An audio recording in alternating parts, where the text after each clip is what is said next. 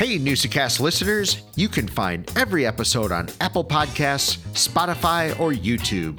Please help us grow by subscribing or sharing the Newsacast with friends, or follow us on Facebook, X, TikTok, or Instagram. Now, let's get this show on the road. Get yourself set up for the year, and once you get your ski lesson in and your rentals and you decide you want to try shooting biathlon, next thing you know, you'll be addicted to that, and you'll be out there as a biathlete skiing races a couple times a month.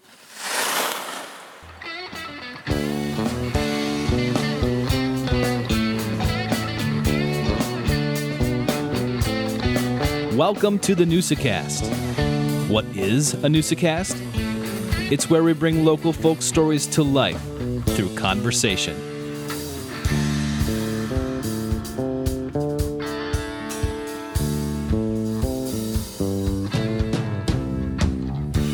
All right, Newsacast listeners, thank you for coming on and joining this podcast for another week. We are on episode 22, if you can believe it or not. And I'm super excited about this episode, Joel. We're talking some science. Yes. And some of the things that I actually talk about in my class as far as nucleation of water droplets, turning them into snow, which is absolutely fantastic. I mean, from a science standpoint, this interview could have gone in a whole different direction. But I tried to keep my science geekness out of this. Tash, you did a great job. You did a great job containing yourself. I know you were excited for this one. It is. It's a good episode. I mean, I think you guys are going to enjoy. We're going to be talking about a U.S. Olympic training facility right here in Northeast Wisconsin in Brillion. And it's the Ariens Nordic Center, a biathlon training center. It's... First of all, I'm just completely blown away that this is literally in our backyard. Remember when we talked to Joe Vandenacker and he said that there was a creek that ran under the Bontebal, and I was just blown away. I'm like equally blown away on this. I mean, Tash, in Brillion, there's a U.S. Olympic training center for the biathlon. I mean, I can't even I can't even fathom that. And then couple of this is open to the public. I mean, this is an absolutely unbelievable facility for 5 miles of cross country skiing. They have it's lighted, but you can use it year round. You can use your inline skates, running, walking, and obviously in the winter you can cross country skiing, snowshoeing. I think they have designs for a fat tire biking area in the winter. I mean, this is unbelievable. I think January 20th they're having a fat tire race. Yes. I think he mentioned. Yes. So. And a beautiful facility that hosts weddings and banquets, the Round Lake Farms. That facility is incredible as well. Encourage people to get out to Brillion and check this out. We have a little snow on the ground as we're recording this, and a little bit of snow overnight. And I'm sure it's absolutely beautiful out there right now. Oh, absolutely. And they actually have a Christmas experience at the Nordic Center. So go out and check it out. I know that's something I'm going to be doing here in the next couple of weeks, going out there. And Tash, before you and I recorded, we were talking about, it's the holidays, right? Little hot chocolate and cookies and all of that. They have all of that. That's all included in your complimentary tickets at the Nordic Center, which I'm not sure I didn't even know where this was, but they have a fantastic website. Tash, you can probably describe where this is even located better than I can. Yeah, it's just on the east side of Brillion, just on the outskirts of Brillion. Beautiful area, hilly, not super hilly, but not when you think of biathlon and you think of what you see on the Olympics. But a really nice area. Go get a good workout, get a good cup of Joe, hot chocolate after, and enjoy. Be outside and enjoy it. That's what we're here in Wisconsin for. Absolutely, and it's exactly why we started the Newsacast, to hear stories like this. But we'll get into that in a minute. Tash, how about you? I mean, you have a nice Thanksgiving? Yeah, it's a good one. My parents are down in Florida, so we don't get to see them for Thanksgiving, but we talk with them and see how they're doing. But we get to spend some time out at the farm. Did a little bit of hunting. Will got a small deer, nice. But we get some venison sausage made and some venison hot dogs, and it was a good weekend. It's always fun to be with family. It's always fun to continue that hunting tradition. We didn't get the big buck that we're after, but if everybody got a big buck every year, hunting would be a lot different. They wouldn't be called hunting. 100%. And of course, the week started off, we had our parade episode last week with Corey and Eric, and another successful night for the parade. It was a beautiful night, actually, weather-wise, and just a great parade again. That was another great episode. I had a lot of fun talking to those guys and just to see the parade unfold again, another successful event. Yeah, and if you didn't catch that episode, I encourage you to. There's so much more that goes into the planning. I mean, really, the 3 Appleton parades, it's a year-long planning. Yes. And there's a lot that goes into that Christmas parade. So if you didn't catch that episode, I encourage you to go back and take a listen and get some of the insights into the background of what it is, and even a little bit behind the scenes of what goes into making a parade like that happen. Absolutely. Did you get enough to eat, Tosh, this weekend? Oh, of course. I mean, you always do on Thanksgiving, Absolutely. Right? What's your favorite Thanksgiving food? That's a tough one. I like it all. It's my favorite holiday. I love stuffing. It's weird because you don't. Okay. Why is it that we don't have stuffing more than like once or twice a year? It's so good. It's true. It's not good for the diet, though. Do you like the homemade stuffing with like gizzard stuffing, when you put raisins in and all that kind of stuff? Or are you like, give me a box of stovetop and a bunch of butter and cook it down? At times I can do that. If I ever do stuffing, any other time that's non-holiday, it's usually the stovetop. So I'm not against that. That's for sure. But I love the homemade stuffing, and it's weird because my mom's stuffing, not to make this a cooking show, but it was okay. It was good. But I've come to discover that there's better stuffings out there. And I guess now I'm kind of partial to the ones where you put Jimmy Dean breakfast sausage in and maybe even a little apple or something, some onions, stuff like that to give it a little flavor. Right. And just go to town. How about you? I feel that a lot of the food that I have on Thanksgiving, I also have during the rest of the year. But there's one thing that I don't usually have, and that's pecan pie. Oh, yeah. I mean, it's not good for you. It's sugar. I mean, but you can get pumpkin pie any time of the year. Make turkey. We hunt. We do some turkey hunting. So I make turkey, after a fall hunt and stuff like that, or maybe the spring season. It's the pecan pie though. I don't usually have pecan pie unless it's right around Thanksgiving. Man, I love sweets. Tosh, there's one thing though that's really associated with Thanksgiving, maybe Christmas, and that's the old Ocean Spray cranberry right out of the can. You slice that baby open, right? There you go. Giddy up. Yeah, it better have the lines in it. Absolutely. Well, Tosh, now that I'm hungry and ready to go eat, what do you say we get the show going, huh? Yeah, let's mention one more thing, though. What a fantastic Packer win. Yeah, absolutely. That was very nice. Surprisingly nice. I was not expecting the way they looked. They looked fantastic. Came out to play against that tough Detroit team. Yeah, Tosh, it's always special when the Packers win on Thanksgiving. It's a good start to the year, or a good start to the day, for sure. Absolutely. It makes the sun a little brighter, the grass a little greener, and the sky a little bluer. That's for sure.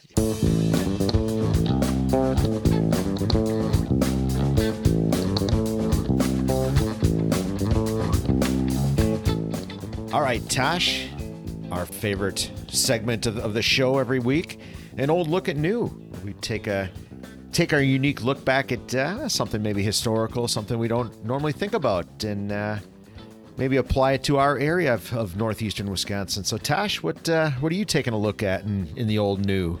Well, back in the day of the NFL draft, it was a little bit different than it is now.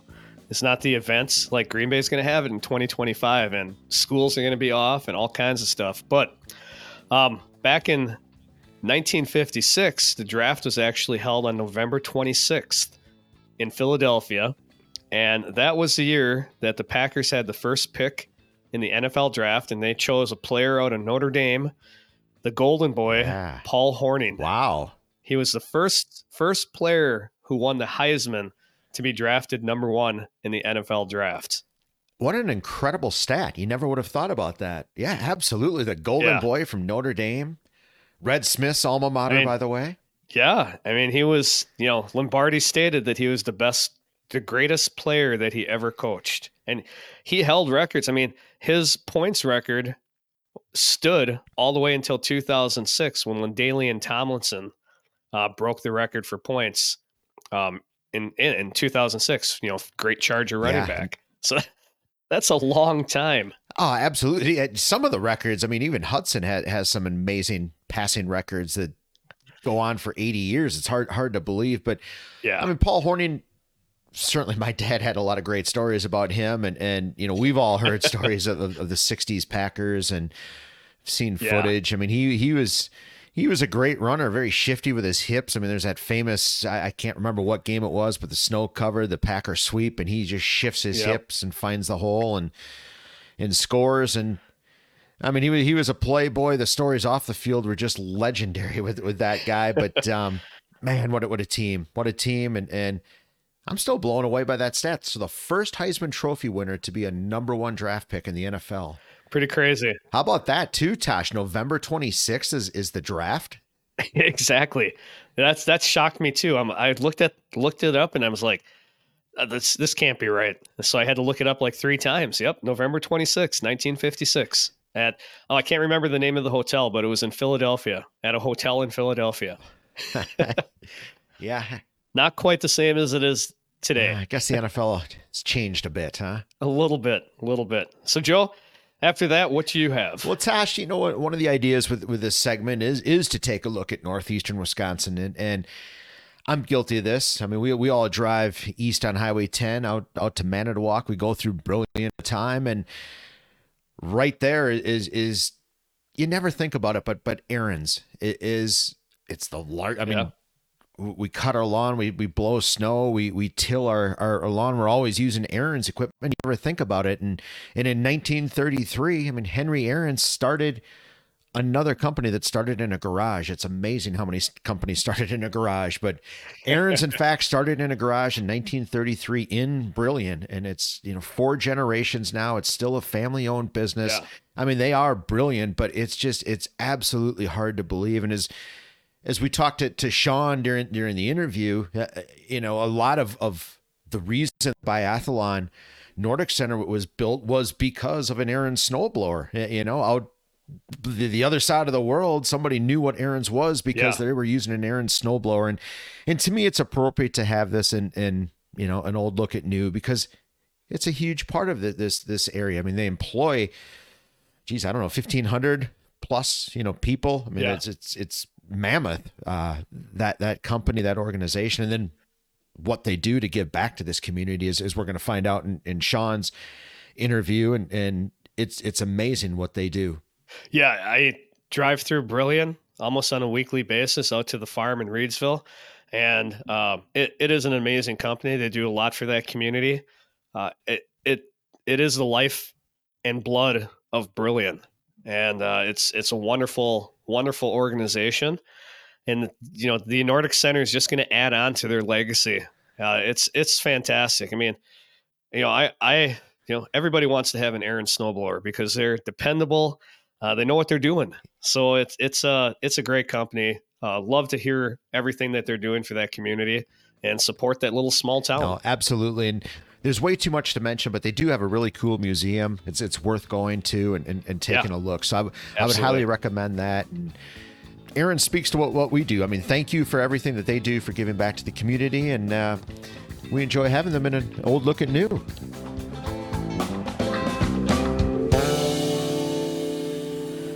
All right, NewsCast listeners, you are in for a treat. You're going to learn about everything from snowmaking to trails to biathlon with the one and only Sean Becker of the Ariens Nordic Center, the GM, first ever GM of the Nordic Center.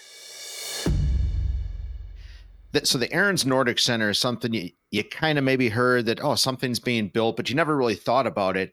This is the first time I actually sat down, went to the website, which everybody should do to start off with, because it's a fantastic website. It gives you an idea of what we're talking about. But I had no idea what this place was. But then I started reading about your story.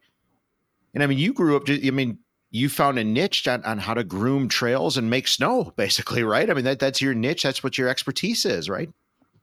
Yeah, and it was all on a volunteer basis. We had this problem, and because I come from the southern part of the state, and so I still live right in Delafield area, and it's a little bit of a hike, but this opportunity doesn't come along very often, so you got to take that. But the problem we had here is we didn't have natural snow, and the ski trails that I skied on as a youth.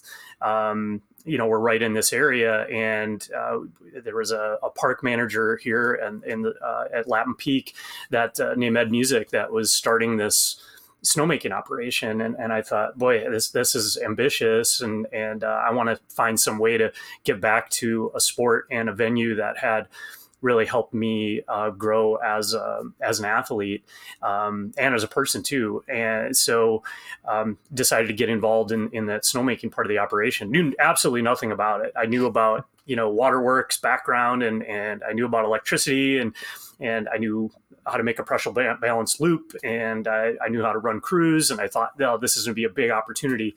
And then I get into it, and I find out it's like myself and Ed, and then a guy by the name of John McCarthy and a few other guys that were around that for a long time. The same kind of feeling. They wanted to get back into what was happening at Lapham Peak, and then try to be able to get the season started sooner or make it through the season when we didn't have natural snow.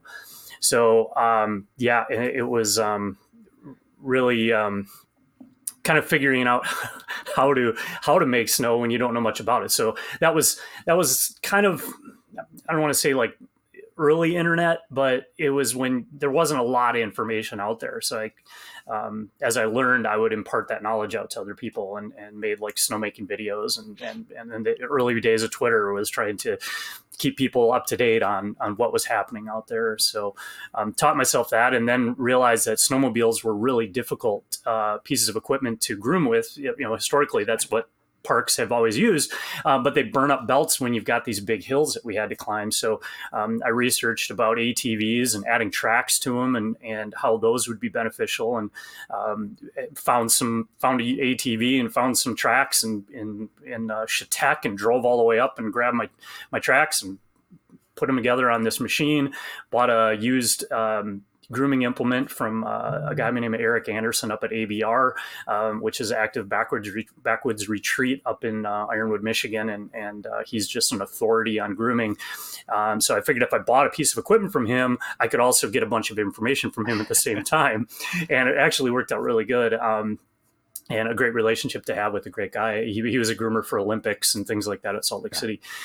So I came back and started learning how to do that with that machine, and then felt, a friend of mine and I, Ben Lund, who is a Toco tech team rep in the area, which Toco is a ski wax. And so they have tech team guys all over the place. And he and I got into a master's program together and decided that we were going to do mobile cross-country ski lessons. So we took that to Bayshore Town Center on the roof of a parking structure there that they really didn't do any plowing of, which was great. And then St. Joe's Hospital out in Jackson also wanted to have something similar. And so we were able to produce that in those areas and give free lessons to people every single week that we had snow during the winter. So, wow. Yeah. And then, learning the snowmaking operation that we had there at Lapham was, we didn't have a huge pond to make snow with, and we had a deep well, and we didn't really have a water source yet. So we would take turns, Ed and I, sleeping in the pump house with an alarm clock on our chest. And then every time that we'd time out how long it took to fill a collapsible fire tank, which is basically a big tarp and a frame. And, and we'd have to reach over every 20 minutes, the alarm would go off, and you'd reach over and you'd turn the pump on, and then you'd go back to sleep and set it for 10 minutes. And then at 10 minutes, you knew it was full, and you'd shut it off. So you had these the circadian rhythm was really screwed up because you were on and off and on and off. But we would take turns doing that. And as we built that system up with the park, staff and volunteers, we built that up into a viable snowmaking operation. And I had stopped doing it kind of cold turkey 11 years ago. My son was born in October, and we found out 2 weeks after he was born that he had cystic fibrosis. So my wife called me as I was out, like, trying to help, get snow guns set up and ready to go for the winter. And she called and said, "We got problems. You got to get home and be dad now." So that's what I did. And it kind of stopped at cold turkey. And then, oddly enough, friends of mine, a good friend of mine, Doug Bodock, who I taught how to ski way back in the day, and now he's an elite level, world ranked Nordic skier. He kept saying, "You got to go check this thing out. It seems got your name written all over it." So I went on, and after a couple interviews, and that's kind of how I ended up at Ariens Nordic Center. Wow. I have a question. I mean, going back to your childhood, you obviously were involved in skiing. How did that happen for you?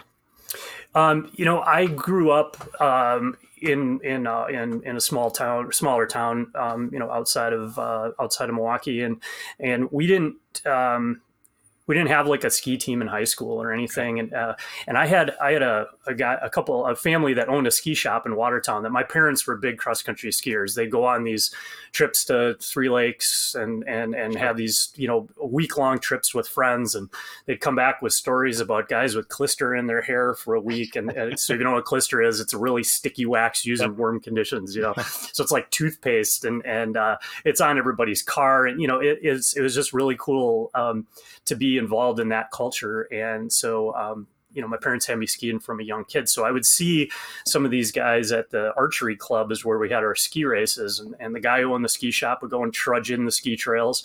And then we'd go out and ski on them in the races afterwards. And they were pretty ad hoc. And, the timing was, a stopwatch and a piece of, the clipboard, basically, way different than it is nowadays.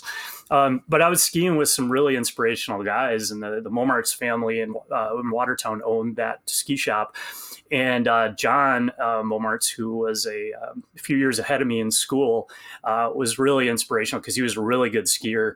And he ended up having some surgery. He had a brain tumor. And I remember being in school, and the whole school was like, my gosh, this is something we never see at, a 7th, 8th grade level, somebody having surgery and for that sort of thing. And he bounced back, and he was, in a junior Olympics and was skied at NMU in college, and ended up turning into a race director and organizer for one of the larger ski races, marathons in northern Michigan, that goes from Ishpeming all the way down to the NMU Dome and finishes there. And it's called the Nikamanon. And I saw John, early on skiing well, and I thought, but he'd call my mom and say, "Can you take him to this race?" Or "Can I take him to this race?" And then they'd wax up the tips and tails of my skis and send me off. And I felt like I was getting to ski with these really good skiers, And so that was inspirational for me. And then when I was in kind of skied just as a citizen skier, as a youngster. And when I was in middle school, I didn't make the cut for the basketball team. And the way I felt like kind of got discarded as, "You didn't make the team, well, you're worthless to us now." And I thought, well, all right, I'm going to be a cross country skier. I just decided, I'm going to go full on with this cross country skiing thing.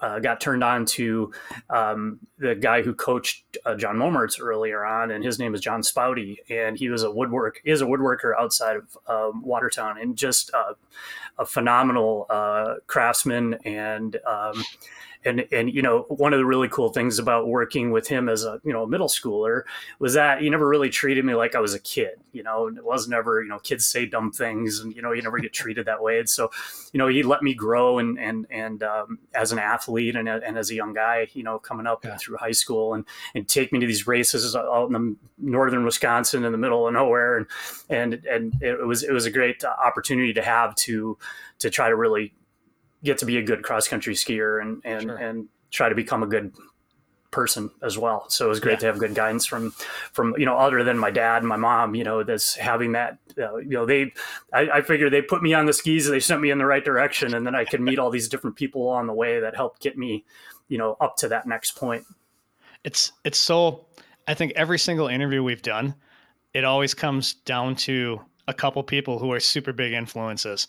And it's a common theme. It's amazing to hear about people who have just, I'm going to take you under my wing and I'm going to do this for you and help you out. And it's always good to hear that. I can think back to our childhood and stuff like that as well. And that's awesome to hear. It's just incredible people taking you to different places. That's awesome.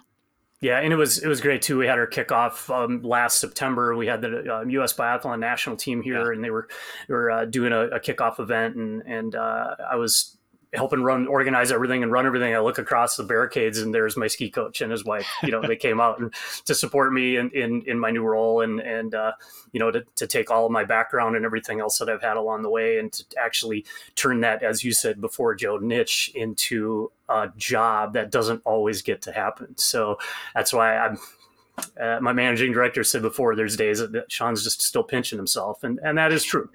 That is true.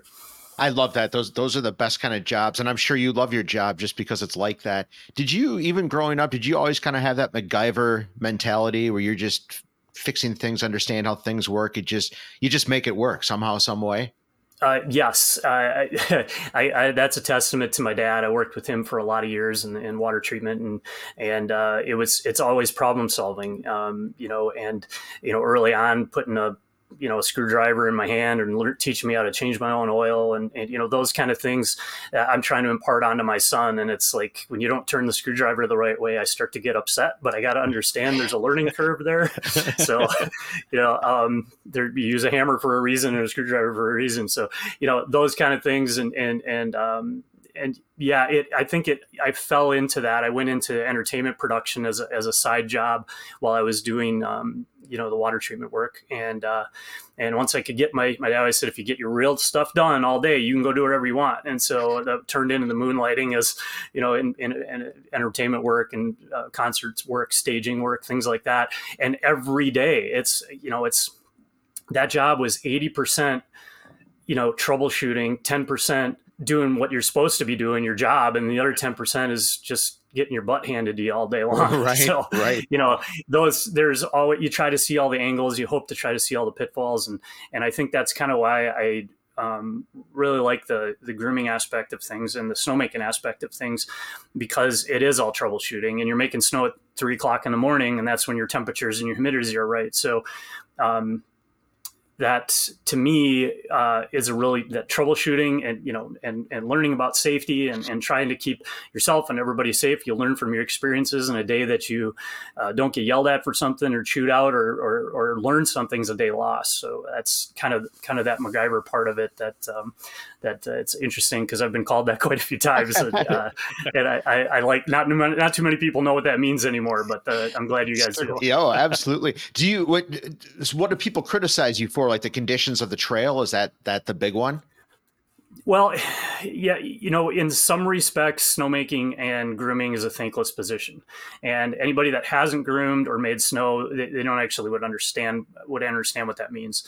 But it is tough, because everybody thinks that when it's 32 degrees outside, you should be making snow. Why aren't you making snow? And there's a science behind it that people need to understand. Kind of I'll take a term from Sten Feldheim, who was the NMU coach, cross country ski coach, and it was a how to, when to, why to of kind of skiing, and it's actually of snowmaking. You need to have that same. You have to subscribe to that same thing. There's a certain temperature and a certain humidity that you're able to make snow at, but then you also have to be responsible with your snowmaking and your resources that you have. You have so much water to use, you have so much time to make snow, and you've got electricity costs and everything else. So you have to really do it purposefully and responsibly.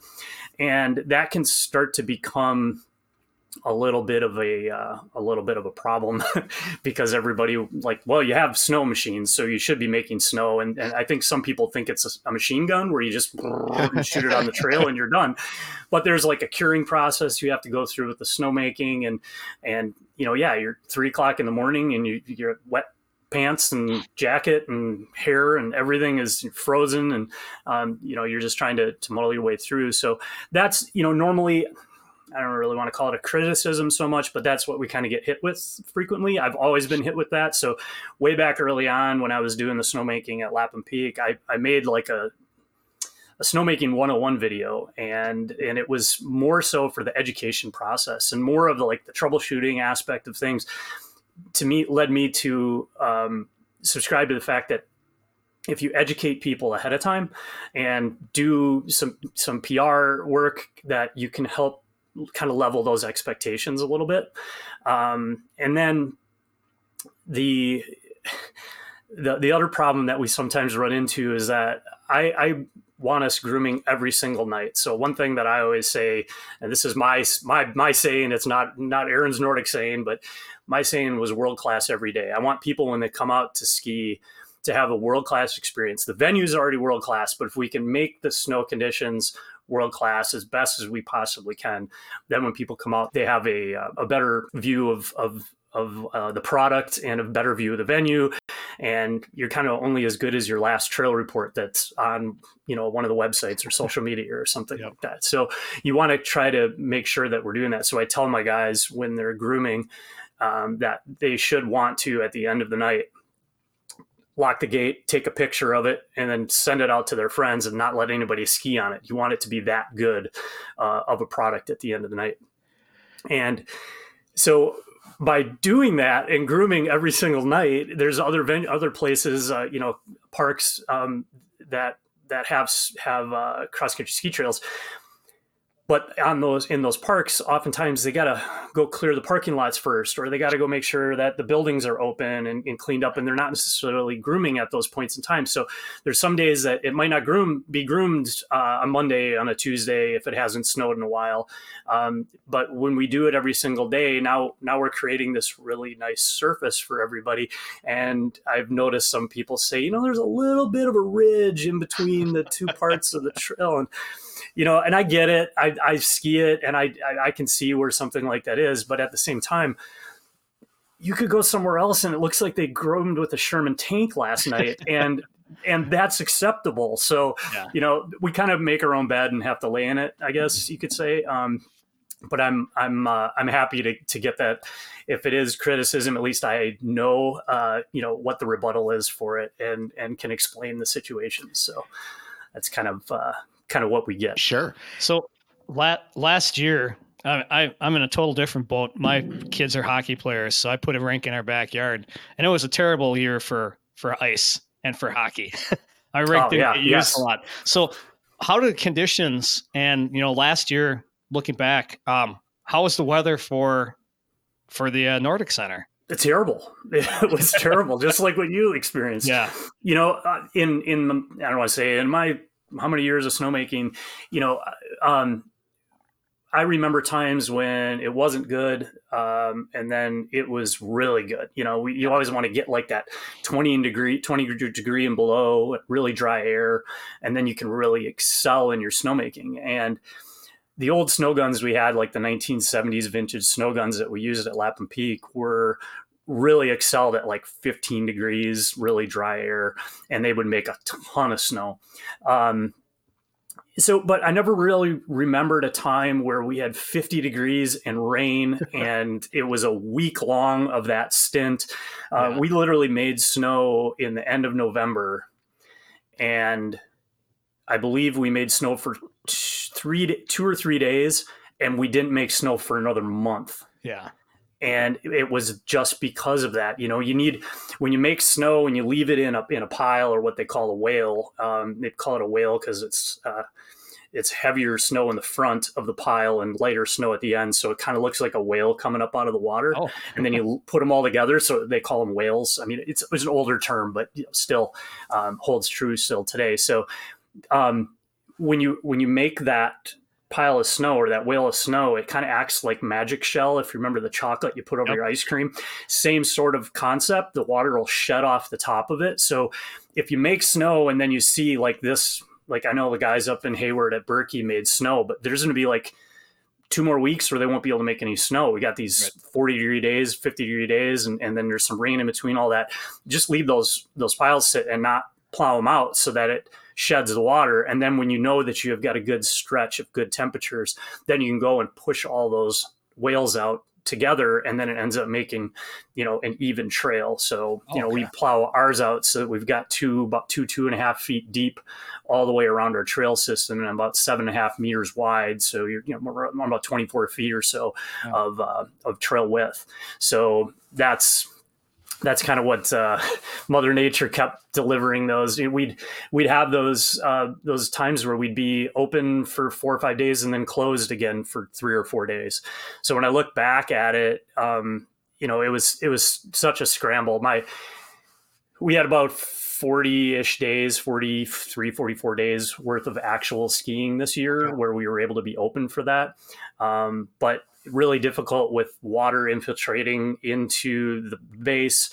The nice thing is we're private. We can close, a state park or county park can't close the ski trails. They can recommend people don't go out there. But as soon as they go out there and rut it up, as soon as it freezes, you've got a disaster on your hands. So we were able to slow that down a little bit. People weren't too happy about it, but after the fact, they come back and they're like, oh, we can't believe we get to ski again. So with Mother Nature being a real problem this year, we still were kind of south of Highway 8 and north of where Lapham Peak and, the guys over in Blackhawk that have man-made snow. There wasn't a lot in that area of the state. So we really had a lot of good business just because of that. Is this like the state-of-the-art snowmaking equipment now at this facility for you? Yes, absolutely. We have 17 snow guns. 14 of those are fan guns. So your traditional, when you see it, people call them snow cannon or something that you see on the Alpine hills. Generally, those are mounted 30 feet in the air on poles, so they get good hang time, and then they can just swivel them due to wind speed and direction and everything. And ours are on carriages, so we're mobile. We move them around on the facility. So we've got a pump house that houses a pair of pumps. We are able to deliver 750 gallons per minute out to the snowmaking system, and that's at 425 psi. So that's it's that part of it alone. With our pond, we got about 10 million gallons of water that we can utilize. And we have buried pipe throughout the entire course. So alpine areas, historically, they've got the reservoir down low, or they've got a reservoir up high that pumps down, gravity fed, and then they feed back up. But then they have to drain all the pipes out because the pipes are laying on top of the ground. In our case, they're buried 8 feet below the surface in many areas. So we're allowed to keep our system charged year round. And then we've got power at each of those locations. So we just take the snow gun over with 150 foot of cord on the end of it. And our hydrants and our pedestals are roughly about 200 feet apart.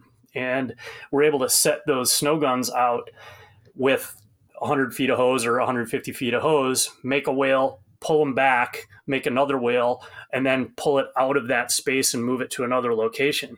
So I can literally show up. If I have my snow gun set up ahead of time, anticipation of making snow, I can show up, go to the pump house, be making snow in 15 minutes. Wow. Snowmaking for Nordic doesn't happen a lot. It's a lot of infrastructure. Some of the areas that have it, they'll double duty with an alpine area that already has snowmaking, and they'll kind of shoehorn their Nordic area in to be able to use some of that snow for it. But there's not a lot of areas that have it buried pipe.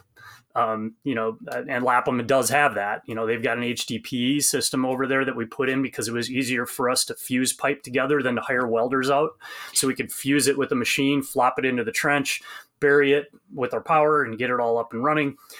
Here they had the gas line guys come in and weld the pipe together, and it's just seeing it happening was just an amazing process that they were going through. It looked like they were putting in a subdivision, for water and power and all that kind of stuff. So it is truly the snow guns. Their process we use a company called HKD. There's quite a few different snowmaking companies that are out there. These guys have pioneered some parts of their technology that they have on their snow guns. I always historically used in other companies, and I've fallen in love with the machines that these guys have.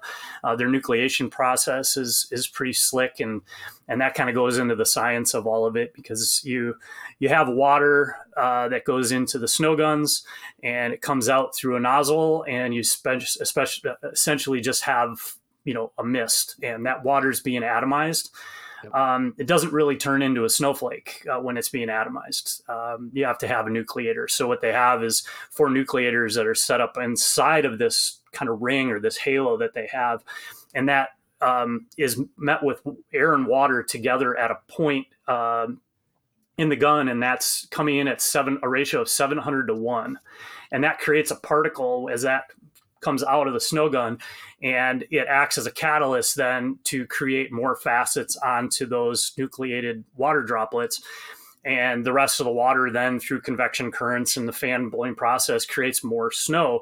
So the key, though, is that you have to be, regardless of whose snow gun you have to be at 28 degrees wet bulb, and that's there's a scale that they have for that. So you could have 0% humidity and 36 degrees in its potential to make snow, but it's going to be pretty expensive snow because your pumps are running the same, your snow guns running, the fans running the same. It's just how much water are you putting into the snowmaking system or into the snow guns at that point. So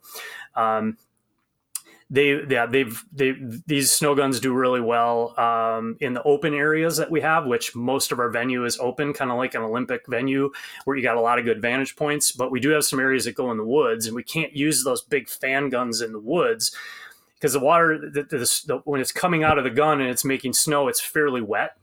And if you catch tree branches, now you're pruning with your snow guns, and you don't want to do that. We want to be a little more careful and responsible with it. So we have these guns called phasers, and they're just a head that is probably 20 or so inches tall, has a bunch of nozzles on it, and it has that air compressor on it as well. So it's got nucleators that are built into the gun, but it makes a band of snow that's super narrow, 10 degrees wide. But at low temperatures, we'll put those out if we don't have any wind, and you walk away and you come back a couple hours later and the snow's almost touching that phaser, and it's like a stick that's 15 feet tall, and it's like, whoa, and I got to drive the snowcat up to push that over. So it's sometimes pretty surprising in the right conditions. But in the past I only had 5, 6, 8 snow guns to work with. Now when you're set up with 17 snow guns, it's kind of like a golf course. When you get done mowing the first hole and you get yourself all the way around, you got to start over again. When you set these snow guns up, you get done with 17, you got to run back and look, is the wind affecting number 1? Is it still making snow?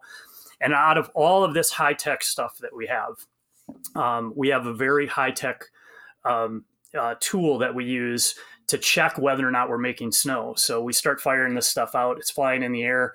You get the gun running, you set up another one. You want to make sure you're not making it too wet, because if you're making it too wet, it's really, you're making rainbows is what you're doing. You're not really making snow. Yep. But at night, you can't see that, right? So you walk out in front of the gun and you hold your sleeve up. And if your sleeve turns white, you're making snow. If it's wet, it's raining. Time to go back and turn it down a little bit. So with as bigger rainbows as we can make with these things shooting about 300 feet during the day, I was starting to think, is there a way we can rent these things out to like kids parties, and you can say, I have a true rainbow, or 2 guns and get yourself a double rainbow or something. Yes. We might be able to, I had the mobile grooming thing. Now we're going to have a mobile birthday party rainbow set up. See how well that goes over. Is there any better spot for you than 3 o'clock in the morning and your 17 guns are just blowing a great mist on a cool winter night? That's got to be peaceful as heck. When the wind's not blowing and the snow coming out of the guns, you start kind of getting these steam plumes around things.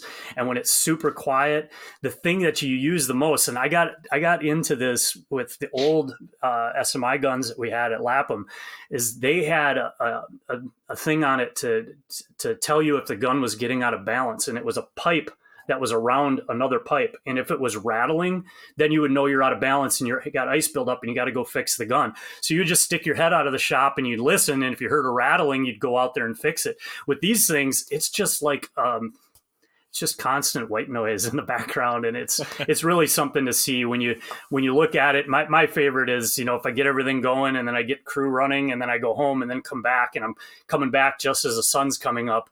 The pictures that you can take when you've got the snow going and these steam plumes happening around the snow guns, it's picturesque for sure. And so, yes, peaceful, calm, it's all that. And then you get in the piston bully and then shove it all around and destroy all of it. So it's part of the process. That's right. It was nice while it lasted.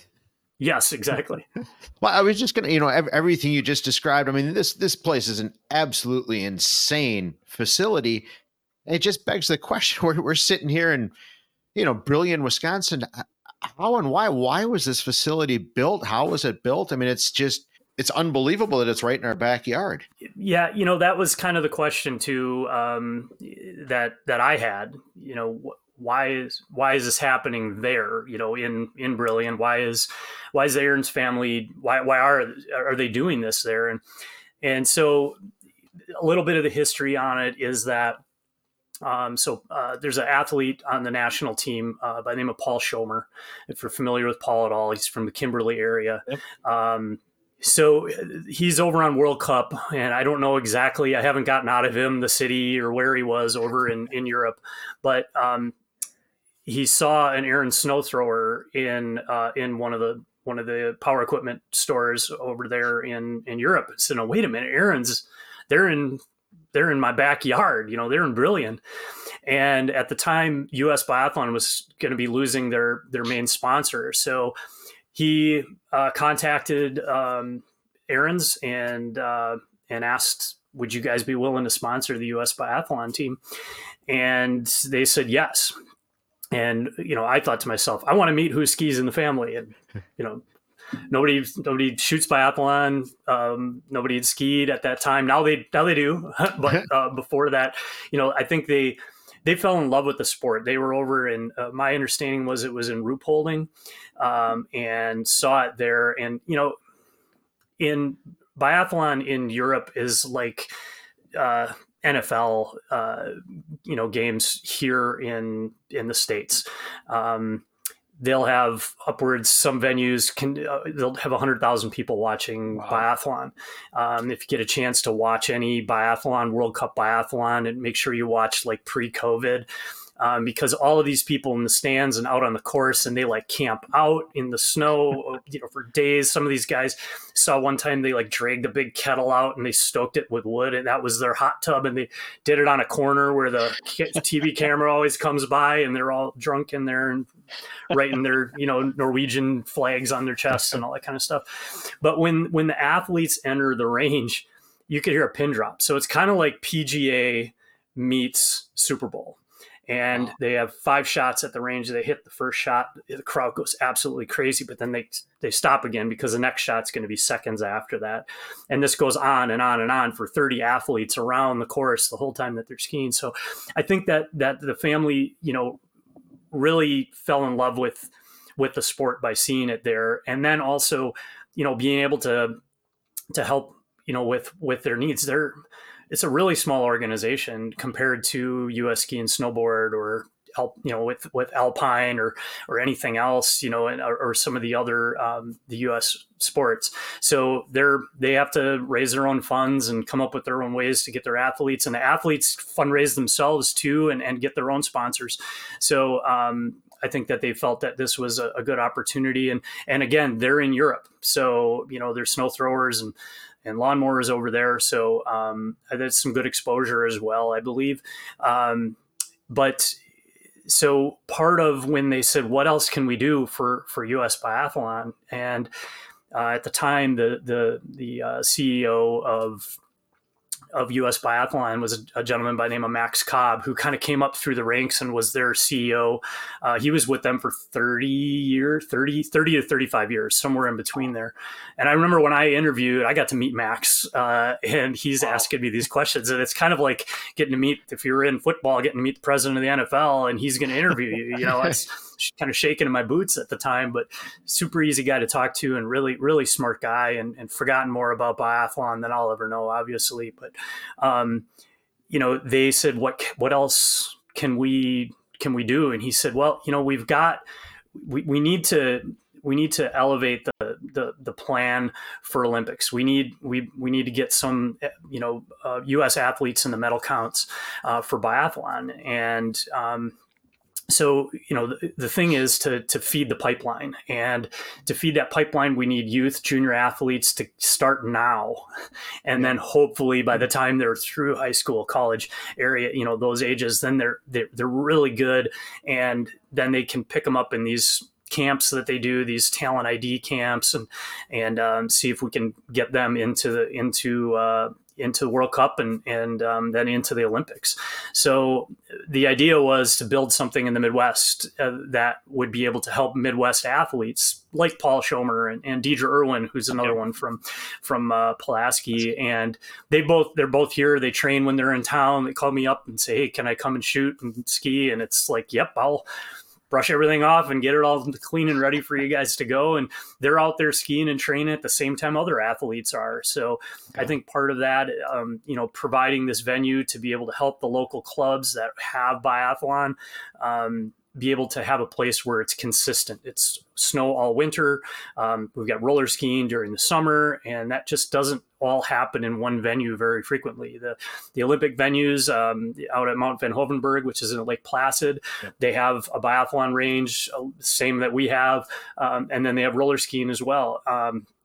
And you go out to Soldier Hollow, which is where the 2002 Winter Olympics were, and they have roller skiing and a biathlon range, and they have snowmaking, and so we're kind of at the same level of those venues. And we recently just got our venue designation as National Training Center for U.S. Biathlon, which is great too. So I think that building it and getting it to this point and getting that recognition for what they've done is going to help build the pipeline for U.S. biathlon going forward. So I think the love of it, but the family saw being able to back a U.S. sport that's happening over there, and then being able to build it here, and it's a field of dreams situation. We build it, they will come, and they've been coming. We get teams here all the time, and for to have a group of 60 out there on a Saturday morning roller skiing is not unheard of, and it's great for the leadership to be able to come and see that sort of thing happening, because we are, I sound like I'm tooting our own horn here, but I mean, this is unique. This is so unique to have in this area. And so it's great for us to be able to provide that. Over the years, does the entire U.S. biathlon team come here, stay in the area, train for, I don't know, a training camp or something under that scenario, preparing for the Olympics? So we've had them about once a year. We see them for a few days, and then we try to build some sort of event around that, where they'll do an exhibition race or something for us. Or we did a pro-am race this last time they were here, which was great. So that young athletes could get teamed up with a national level athlete and a national team athlete and somebody that skied the Olympics, and you get the time to not only compete with them, but then ask them the questions about, why is your rifle like this, and how did you get to this point, and how do I get to where you are? So that's unique to have. So, and then, like I said, Paul and Deidre, they're here frequently throughout the year. As they stop in, they're able to come and train. I think Deidre a couple times a year is here. Paul's here a couple times a year.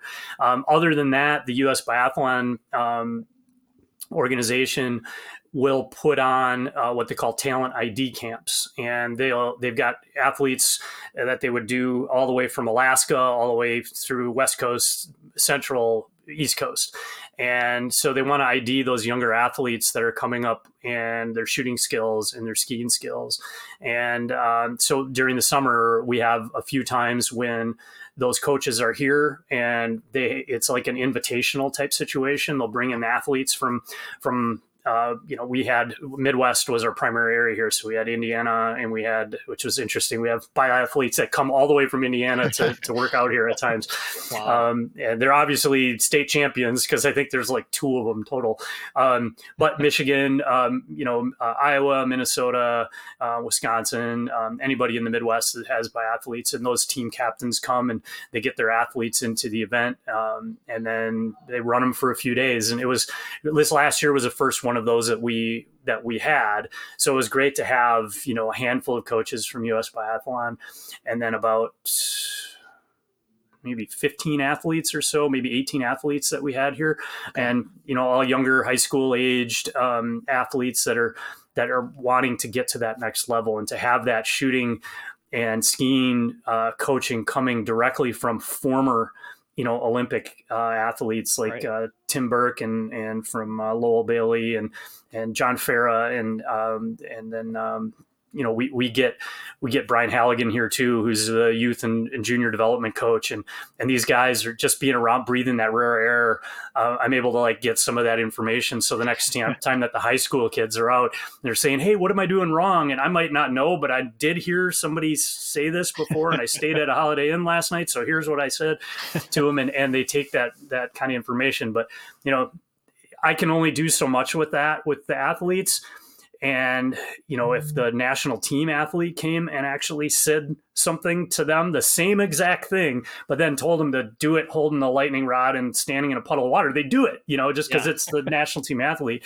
So it's really important to have those guys here periodically and have them in, mix in with those athletes and even master athletes, just to give them pointers and tips on what they're doing or how they can get better too, because it's really important for us to keep not only that pipeline fed, but also have the master athletes who are going to have kids or have kids, and those kids are coming up, and we want to make sure that they get that experience as well.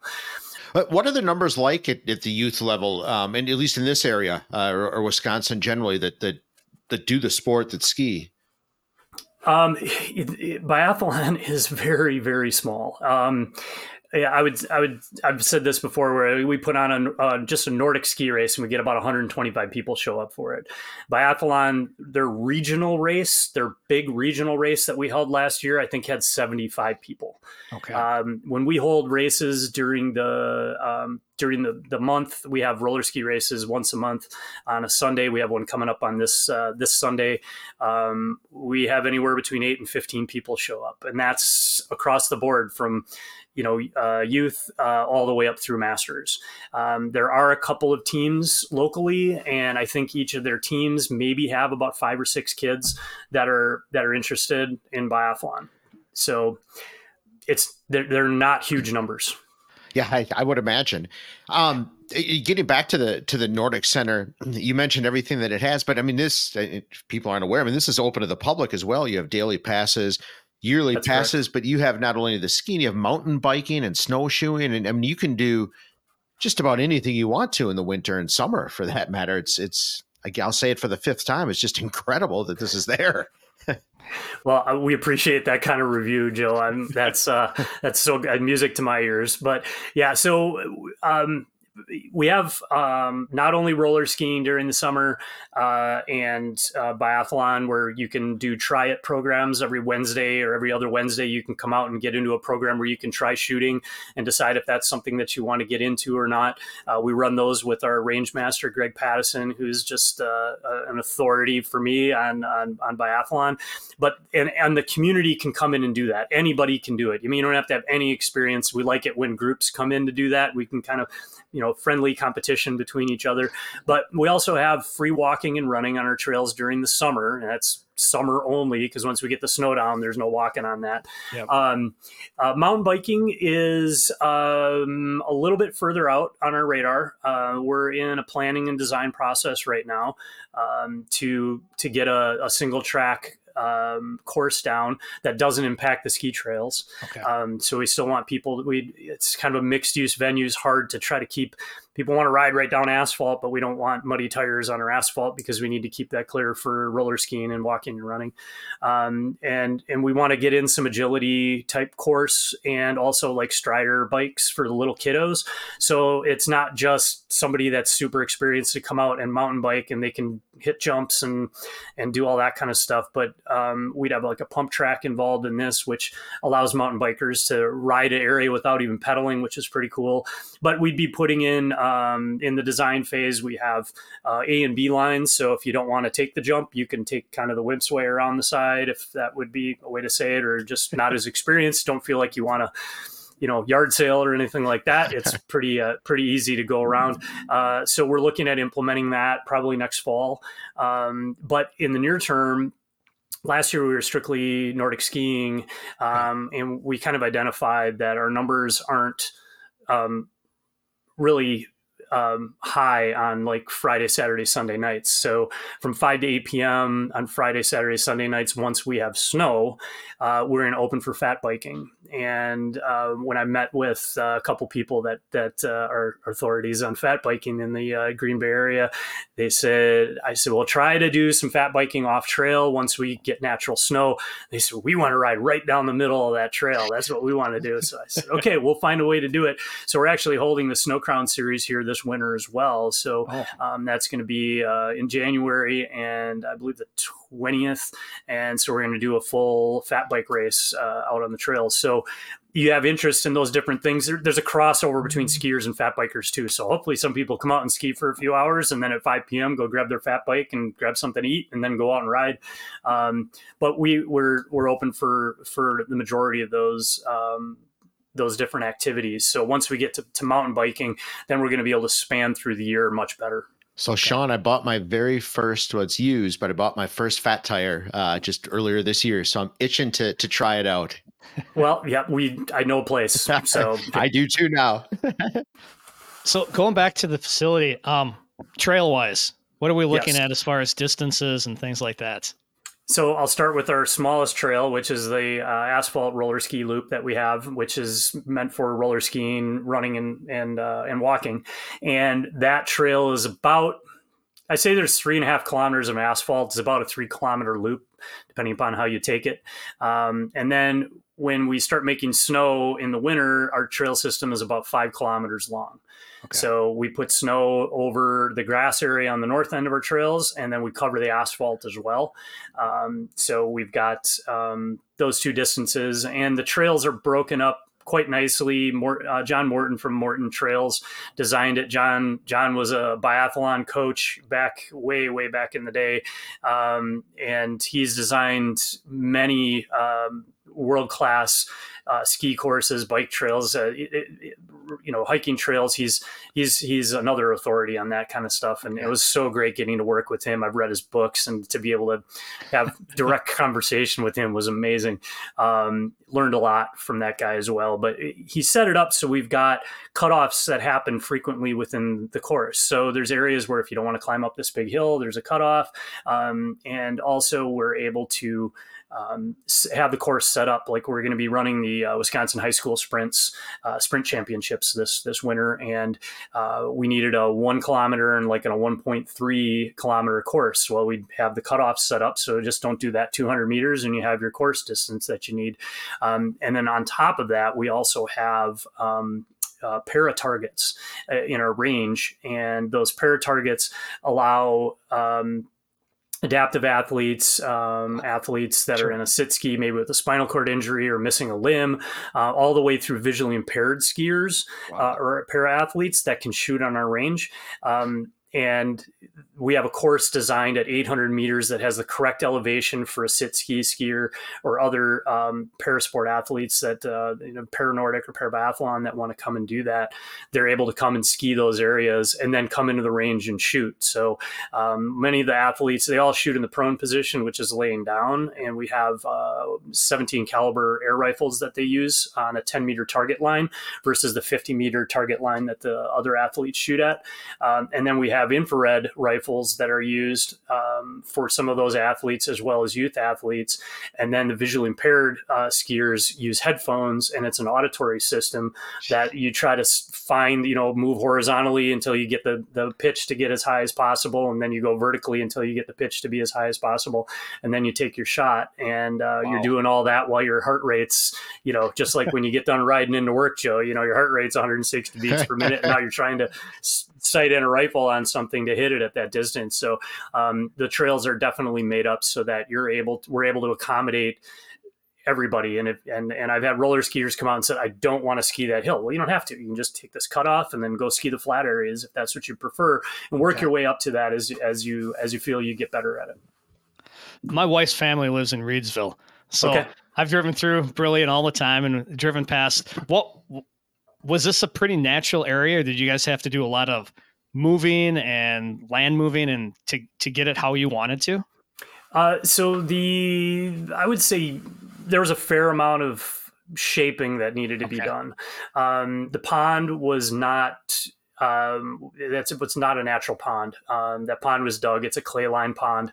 Okay. So they did quite a bit of excavating in an area to build that up. The biathlon range was dug out of the side of a hill, but most of the rest of the area, other than the grading that needed to be done for the trails themselves, there wasn't a lot, I think, other than the earth moving for those areas and that really needed to be done. So it lend itself well to it. I know that when John Morton and Max Cobb came out to look at the potential for putting this venue in there, and they were driving out, they flew into Appleton and they were driving out and they were like, this is flat. How are we going to have a Nordic venue out here? This is flat as can be.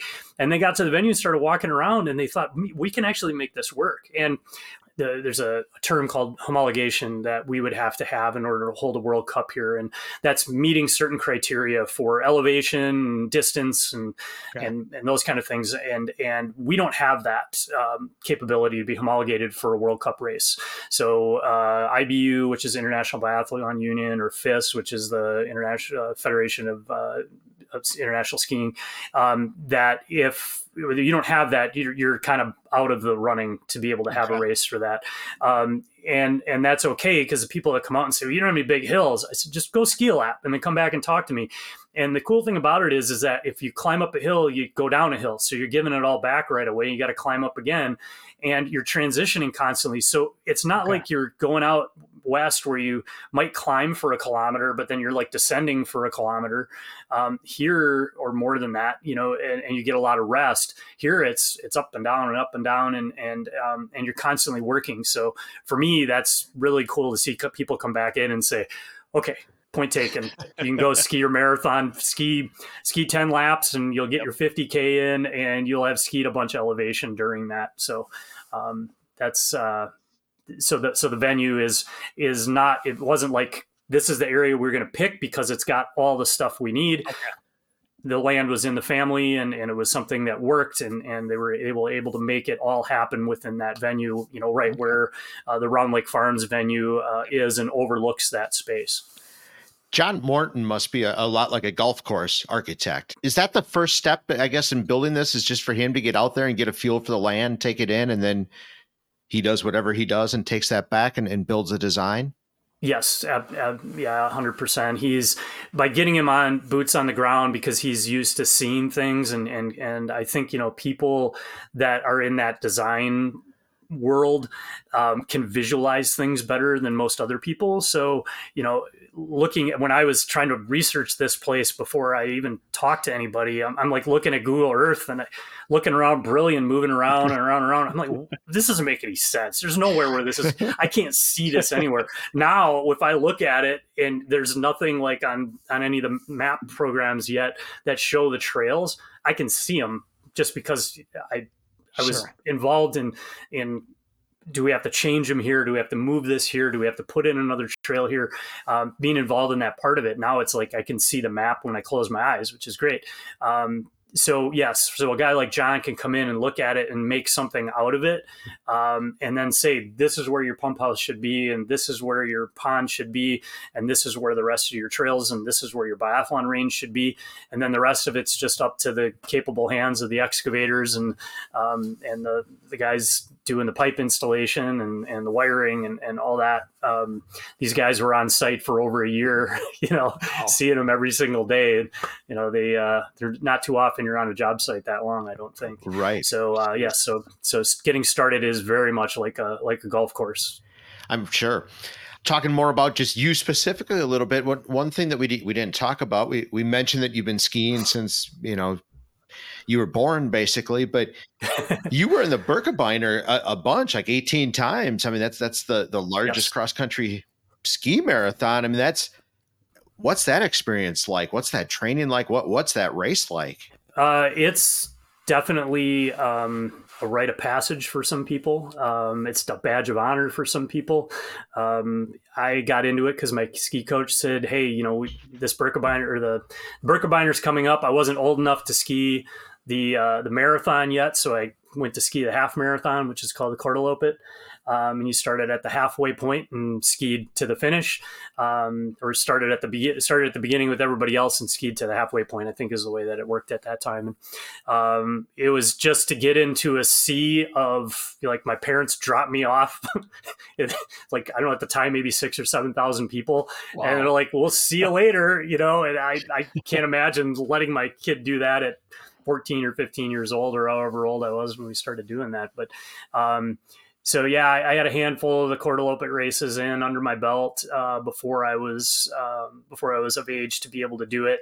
And then after that, just kept skiing them, regardless of where I was at in life. If I had a time period where I said, I don't want to do it if I can't be competitive anymore. And after having my son and really not skiing a lot, I thought, boy, it doesn't matter to me. I just want to have a good time. I want to enjoy skiing, and I'm able to get out and still do that. So there were times when I wouldn't ski a lot when I was younger, and I could still ski a 3-hour marathon or a 3-hour and 15-minute marathon. The training for that it's serious dedication. I mean, at the point where I am right now, I can't put in the time. I can't put in the hours that I used to be able to put in. And as you get older and, strength and endurance, those two lines kind of start passing each other. Yes. You got to figure out how to make it work, and your numbers slide back from a first wave skier. They have all these waves, and so many people gauge how good somebody else is by what wave they ski out of. So whether you're an elite wave skier, a first wave skier, or a fifth wave skier, or further back, you're still completing it. You're getting out there in whatever the elements are the day of in your skinny ski suit, and you're going to go out and ski a marathon on some of the biggest hills, wow. World Cup hills that in the North Woods of Wisconsin. So the training as a young guy was easier for me. I could get out and ski, or I'd just go and hill run, whatever my coach told me I needed to do at that point in time. And then later in life, just trying to ski 2-3 times a week. A friend of mine that I mentioned earlier, that's an accomplished skier. We'd go out and do like 60, biking during the summer, do 60-mile Sundays. And then the rest of the week we're on our own to do our own interval training. And that was in the heart of it.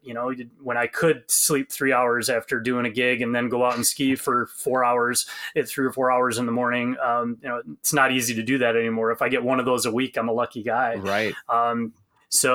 But yeah, to watch those numbers increase and to be getting up to close to the Birch Leggings bib now. And I think that's great. I'm still going to keep doing it. I want to be like Ernie St. Germain, who's the only one that has skied every single Birkebeiner, and this year it's going to be 50 for them. So he's skied every Birkebeiner, and, granted, I haven't skied every one, but I can remember, something unique about every single one that I've skied. So last year I was looking at, this is going to be great because I'm going to be at a ski venue. I'm going to ski every single day. I'm going to be in great shape, and I'm going to be able to get a really good finish time this year and a great placement.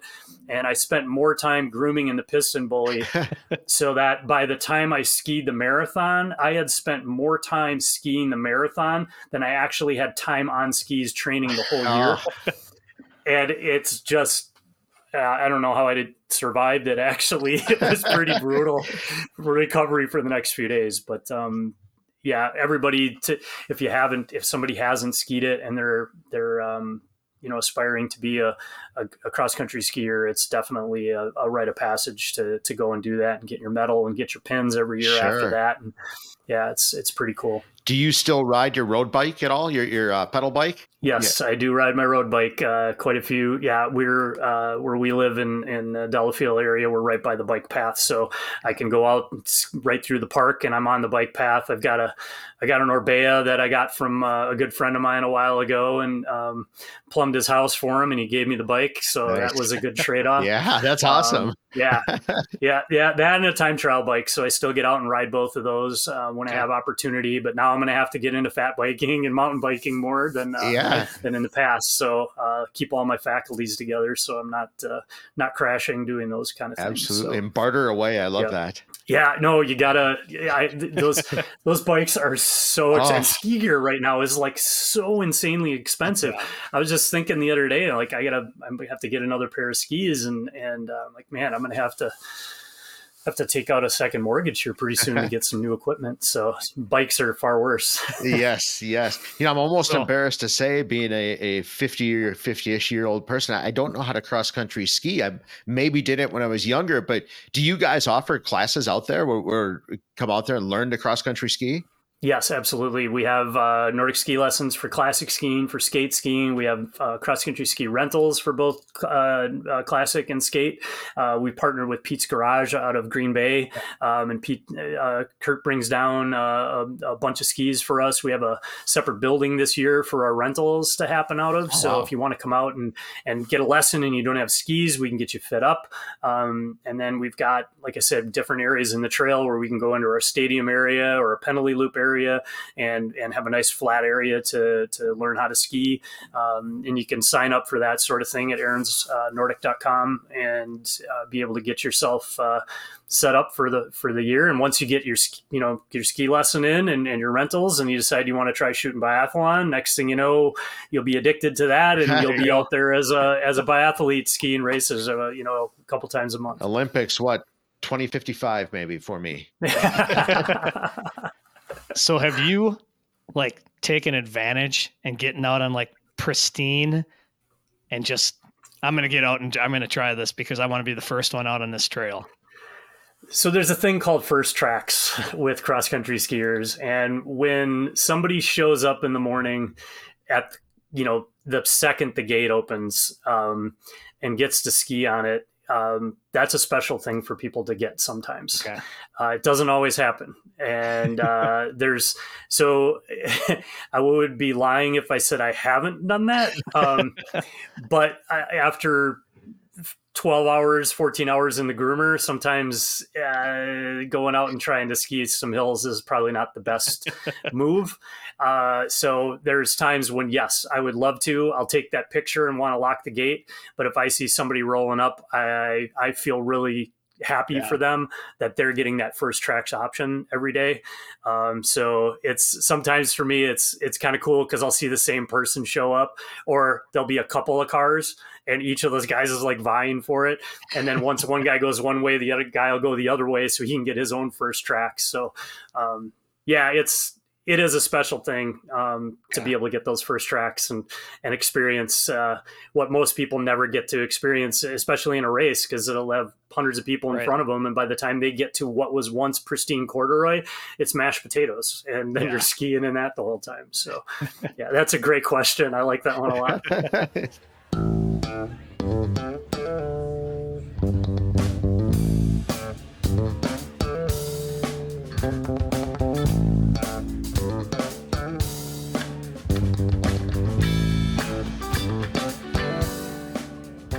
Your facility too, I mean, you also do events. Like, can you have weddings and just events and things like that there as well, right? Yeah, so we have, Round Lake Farms is our event venue that we have on site. And that event venue is able to host weddings, through the summer, with a lot of weddings, corporate events, business meetings, those kind of things happen in that event venue.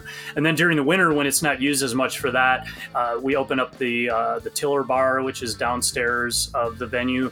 And so we'll have, food and apps and the full bar open a few nights during the week. And then we have a full service kitchen there now. We just hospitality just hired on a chef and a sous chef. So we're hoping to be able to have other food offerings in kind of a après ski lodge type feel in that venue during the winter, so that skiers can take advantage of that. Specifically when we have large events, we'll be doing that, and then we'll find other times throughout the winter where we can offer some opportunities with that. And then we've been finding out recently that people want to have rehearsal dinners and rehearsal events at the Nordic Center out on the patio that surrounds it. So it's kind of a nice, you got a beautiful backdrop. You're looking out over, a couple hundred acres of of beautiful field and fire pits out there and places to enjoy some music. And we have during the summer we have an open patio and we have bands sometimes that are solo artists that play out there as well, which is nice for some community engagement. But also you have those other opportunities for venue rentals through Round Lake Farms, which is a really great opportunity there. Well, to make it an even half dozen, this place is just absolutely incredible, and I cannot wait to get out there. And I'm going to come out there this winter and take advantage of some of your trails. Absolutely. This is just love it. It's been a pleasure. It's been a true pleasure to get to know you and talk to you and just learn about this place. Like I said right at the beginning, just really had no idea that this was here. Well, I really appreciate the opportunity to talk to you guys. You guys are great. I really love what you guys are doing. You do a great job of this, and after doing quite a few of these, this has been one of my more favorite ones to do here. So Thank you. Appreciate it very much. Well, second, Joe, thank you so much for your story. First of all, that's incredible. Just learning everything about you, and I like I said, I drive past this facility and pass through Brillion. It seems like more than once a week, but quite a bit. And it is special. It is really, really amazing. And, the Ariens Corporation in a whole, what a wonderful thing it does for the city of Brillion as well. So thank you so much for your time. Really appreciate it. You bet. Thank you guys very much. Really appreciate the opportunity.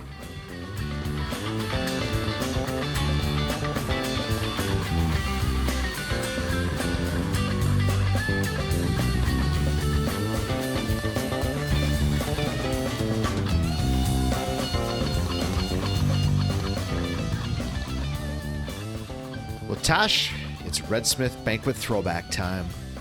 We've got a good one this week.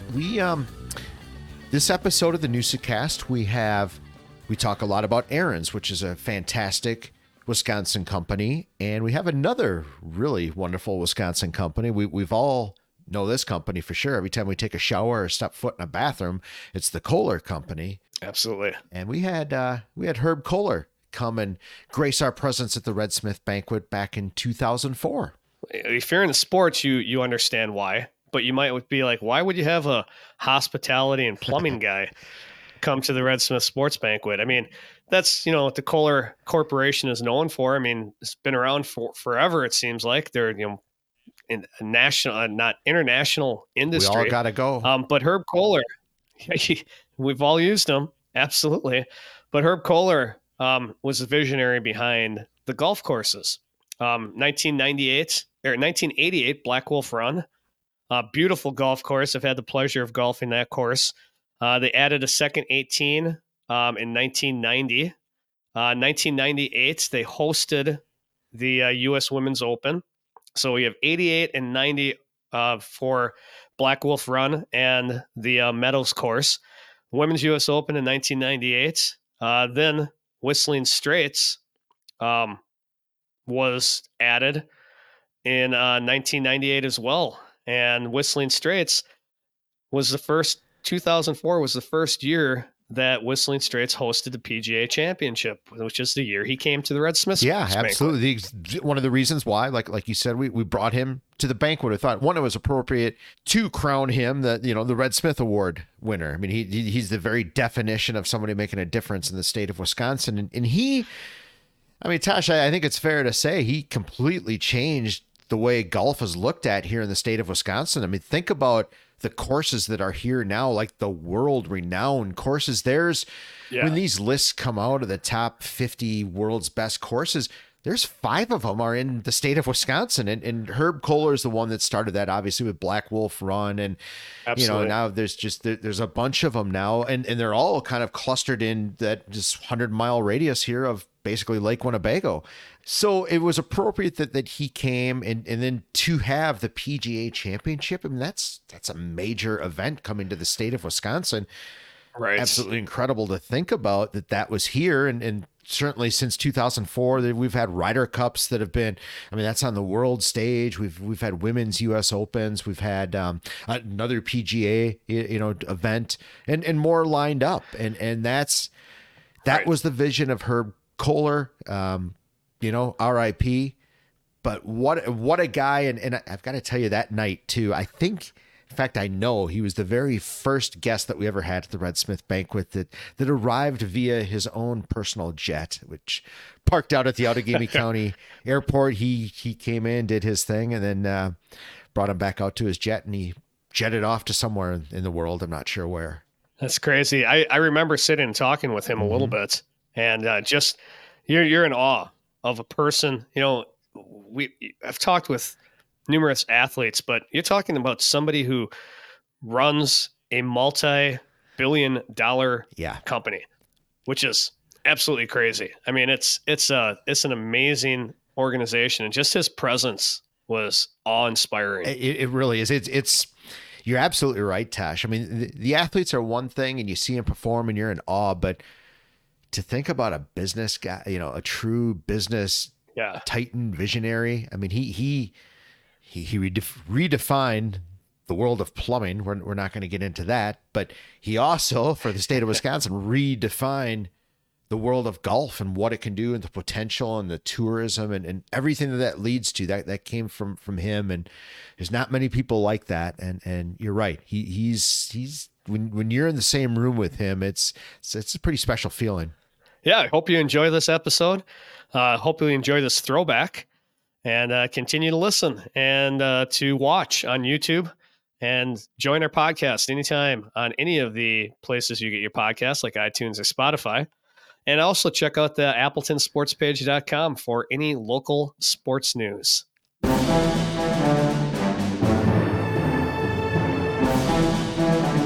Red Smith Sports Awards.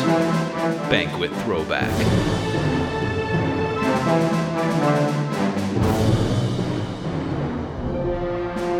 The Red Smith Award, of course, goes to someone who has made some unique contributions to sport in Wisconsin, and also epitomizes the great values that Red Smith exhibited. Let's give a Red Smith welcome.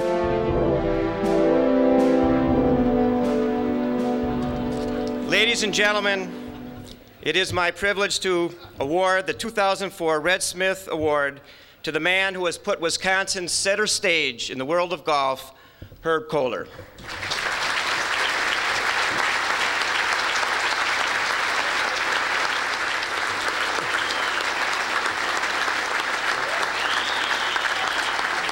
Thank you. Thank you. Judge Troy,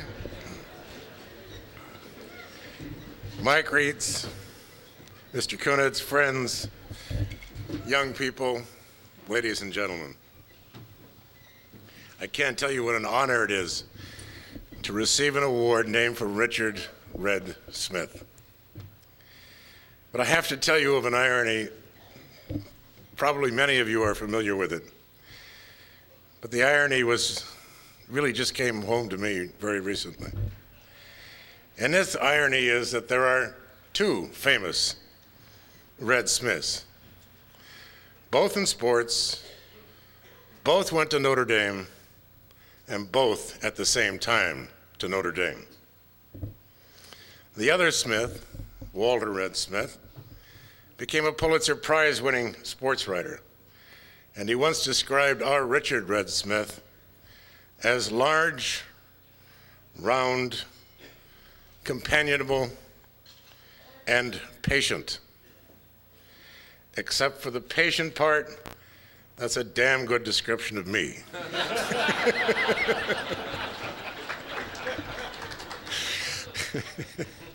But our Red Smith really was an amazing guy, doing double duty as an amateur, a professional, a coach, and a manager, both baseball and football often at the same time. Sure makes you maintain your focus. In the late 30s and early 40s, Red was both manager of the Green Bay Blue Jays and line coach of the Green Bay Packers at the same time. I dare say Red was able to maintain his focus better than I do, bouncing from toilets to engines, to furniture to generators, to horses to hotel rooms, and yes, golf courses. I can really appreciate, though, the level of excellence he was able to achieve in both of these sports. But even more remarkable, he was able to do it while really enjoying his beer.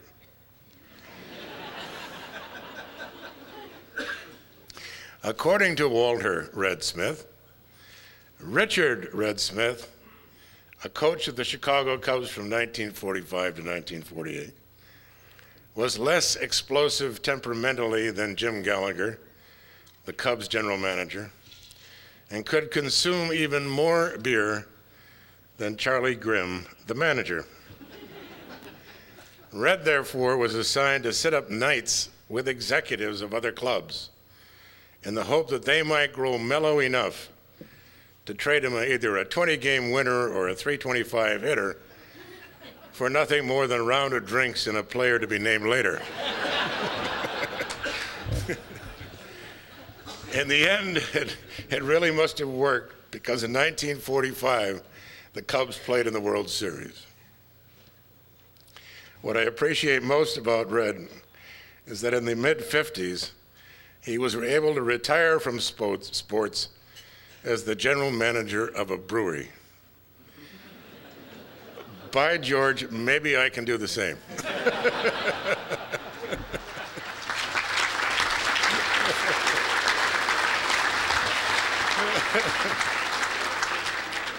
When we decided to venture into the golf business, it wasn't because I knew anything about golf.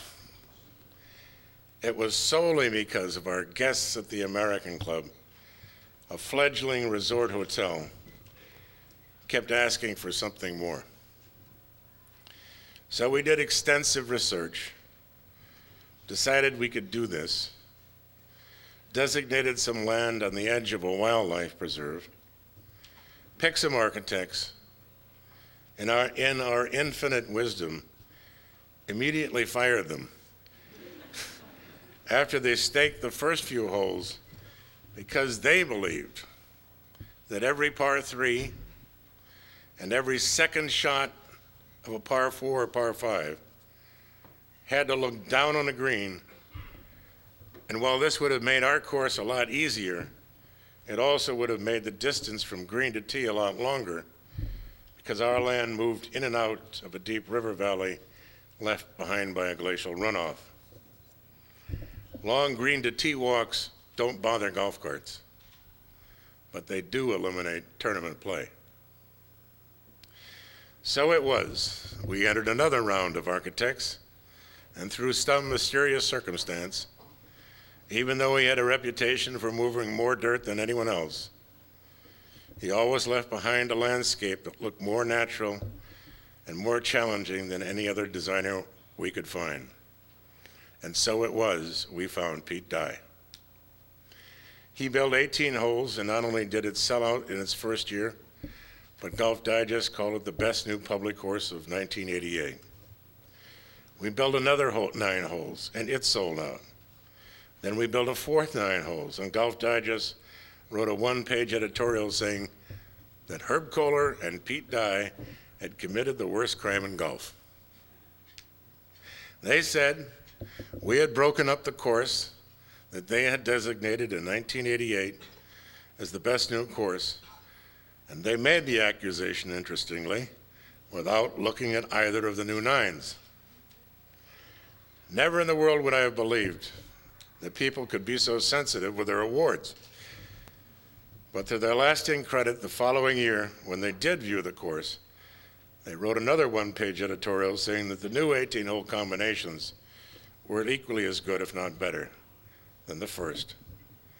They followed that up in the year 2000 by giving both the courses at Black Wolf Run 5-star awards, and there were only a total of 16 of those kinds of awards out of the 15,000 courses reviewed. Having done our research on the nature of the game, and then having launched full-scale production in the building of 4 golf courses for we amateurs and for major tournament play, I don't think I would encounter anything significantly unanticipated or unexpected. But boy, have I been wrong. Firstly, the national and international awareness and recognition of these golf courses has translated to many of our other products. There is a strong synergistic effect I never would have predicted or expected.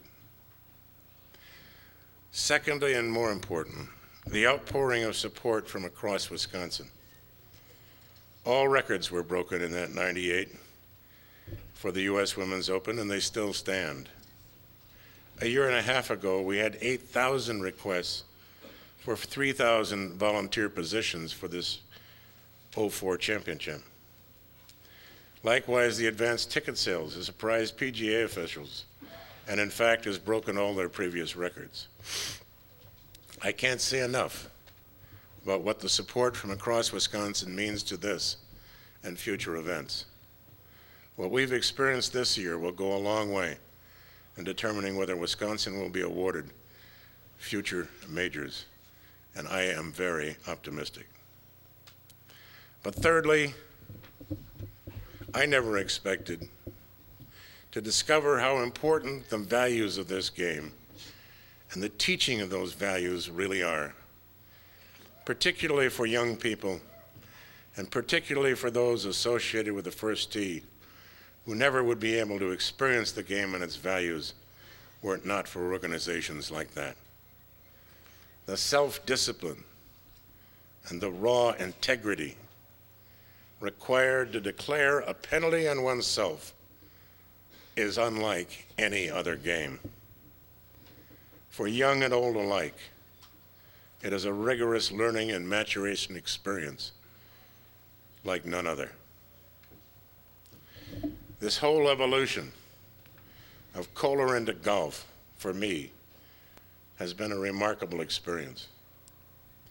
To be honored with the Red Smith Award for something in itself so fulfilling, I really don't know what to say.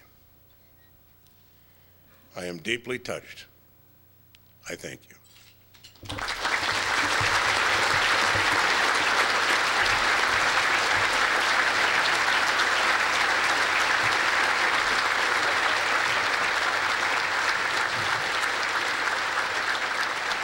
All right, Newscast listeners, it's time for that little segment where we forget about something and we want to never forgetting about something as well.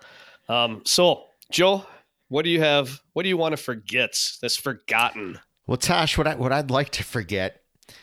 Now, I understand that these things are very helpful and they help solve crime and all of that. But these Ring doorbells, okay, as a letter carrier, I like the big doorbell. I don't mind being on camera. But do they need to talk to me? Do they need to whistle at me? These things now are programmed. The other day, I'm walking and I wear earbuds, so I can certainly hear what's going on, but you're not always super focused on what you're hearing around you. All of a sudden, I hear this whistle, so I look around and I hear somebody start talking to me. And somebody's talking to me through the doorbell. I'm not even up to the porch yet, but these darn things are... they're wigging me out, Tosh. They keep talking to me. So I don't know. I'd like to forget the Ring doorbell. They serve a purpose. They're better than the old fashioned doorbell, the ding dong doorbell, I guess. But I don't know. Kids can't play ding dong ditch anymore. I guess that's a long lost game. That's true. The doorbell is actually talking to you, not the person inside the house. I think it's both. I think you can do both because I've had them. Like have a generic whistle, and I don't know if that's supposed to scare you off or whatever, but every time I walk up to the porch, you hear that thing. It always gets me. But I think, because it's happened to me now twice where I've had people actually talking to me, and I have to, it takes a minute to adjust, like, is somebody actually talking to me? But yeah, they can, they're having a video conversation, but you don't expect it. I mean, I don't expect to be talking to somebody and not even up on their porch yet. Yeah, absolutely. So I don't know. I mean, the technology is amazing, but it maybe this is just an old guy thing, but I need to get adjusted to it because I want to forget it. But yeah, no, it serves a purpose. That's for sure. No doubt. So that's my life, Tash. I don't know. How about you? What are you forgetting? Well, if our listeners who have come back time and time again probably notice I'm a little stuffed up and voice doesn't sound quite the same. So I want to forget about these winter colds and little respiratory illnesses that we always seem to get once we start heading into winter and travel through winter. I hate these. They're just annoying.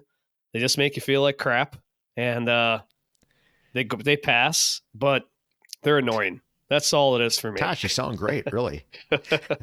Just want to pass through and get back so I can actually breathe through my nose again instead of being a mouth breather. No, I hear you, man. Your head feels like it's going to explode. It's all part of it. I feel bad for you, but we'll find you a bar and you can go sing the blues for us. How about that? There you go. Maybe some whiskey. Yeah, there you go. Yeah. That'll help. It always helps, right? Numbs the pain. Right. Exactly. So, Joe, what are you never forgetting? Well, Tash, a great weekend. Thanksgiving Day weekend, and one of the neat things about Thanksgiving Day weekend is just connecting with old friends, and had that opportunity this weekend to just connect with old friends, and I'm never forgetting the fact that I'm fortunate enough that I've had literally lifelong friends that I've had since kindergarten. Tash, you're one of them. We've known each other since 7th grade, but hooked up with a buddy that I've known since kindergarten, and we reconnected, and just made me remember that I'm just never forgetting my lifelong friends. It's I feel really, I don't know, blessed is the right word. I'm not sure that I have lifelong friends. I know not everybody has that, so I feel very fortunate to have that. That's awesome. Absolutely. That is fantastic. That's something the friends that you make, and maybe you don't see for a few years, but then you make a connection again, and you're just back to where you were. It's funny you say that, because that's exactly things. what we said. I mean, we hadn't seen each other, and it's been a long time, like several years, but you just hop right in. The stories start flowing. You start just remembering things from, well, shoot, at this point, 40 years ago, but it's just fresh in your mind, and there's not many people that you can connect on that level. So never forgetting that. And Tash, how about you? What are you never forgetting? Well, the hockey season officially starts, and I've grown to love hockey rinks. I know they're cold, but there's always a grilled burger or a hot dog. You're sitting next to people cheering on teams, and you're doing it the right way, where you're cheering. You say, hey, even though it was the other team, that was a fantastic pass. So you meet people and you connect with people, and it's just, hockey is a little different. You have to be a little different to be in hockey, and appreciate, what these kids are doing on stake blades and how they handle the puck. And it's a fun environment. And hockey rings aren't glamorous by any stretch of the imagination. Champion Center might be an exception in some of the new places like the Cornerstone, but for the most part, we're playing in old rinks, and they're cold. Like Shawano, you can see the banners, the wind coming through, because it's a horse barn during the summer. It's they're crazy. So they're old, they're drafty, they're cold, but there's something about them that I will never forget the time that my boys have been playing. I love that. I'm glad you realize that you're taking it in, because it does go so fast, and to be able to soak those memories in, and those feelings and those smells. I mean, there's certain smells, right, on some of those buildings. It's just that absolutely, it's hard to describe. And that concessions too, Tash. Is there anything better than just concessions? I just love it. No, absolutely not. Well, we were in Sheboygan this weekend at the Sheboygan Lakers Ice Center. Nice. And actually, if you walked into the bathroom, you could see a crack in the wall that went outside. So that's probably not a good thing, but that tells you about the state of ice rinks. But a cheap cup of coffee, maybe a hot chocolate. Yeah. If you're lucky, and they're grilling some burgers or some awesome. They had some really good Sheboygan brats at this one. Yeah, I bet. So, yep. So good Misfield buns and Misfield brats, and I forgot the bakery. There's a small bakery in Sheboygan that's known for their hard roll brat buns, and that's what they had. It was fantastic. Tosh, I think I'm gonna hop on the Fat Tire and go get some brats for tonight's dinner. You're making me hungry. There you go. Good stuff. Well, that's fantastic.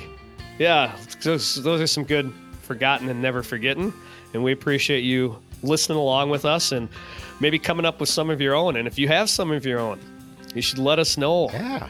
Speak to us through socials. Email us and engage with us, and let us know if there's something that we can mention from a listener like you. Absolutely. newsacast@gmail.com or any of our socials. Check us out on YouTube. We'd love to connect with you guys.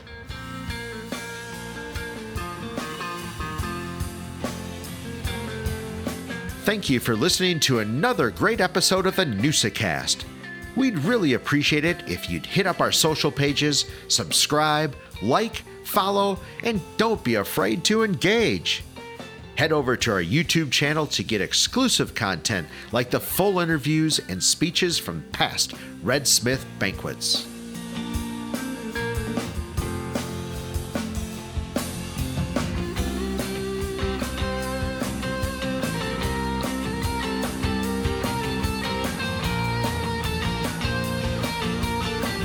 Thanks for listening to the NoosaCast. We really appreciate your support. If you haven't subscribed yet, please do so and tell a friend. A huge thank you to Digstown for all the music in today's episode. Catch a gig or find them on Spotify. Help us grow by subscribing wherever you get your pods or sharing the NoosaCast. Follow us on Facebook, X, TikTok, or Instagram. One of the best ways to help us grow is to leave a 5-star review on Apple Podcasts or Spotify. Northeastern Wisconsin Sports Advancement is a 501c3 organization. Our mission is to raise money, provide support, and bring greater awareness for youth sports organizations in Northeast Wisconsin. We do this primarily through the Red Smith Sports Award Banquet and the NoosaCast. Each year, we give back to the community through 3 initiatives: the Every Kid Plays Grant, the Gives Back Initiative, and scholarships to student athletes.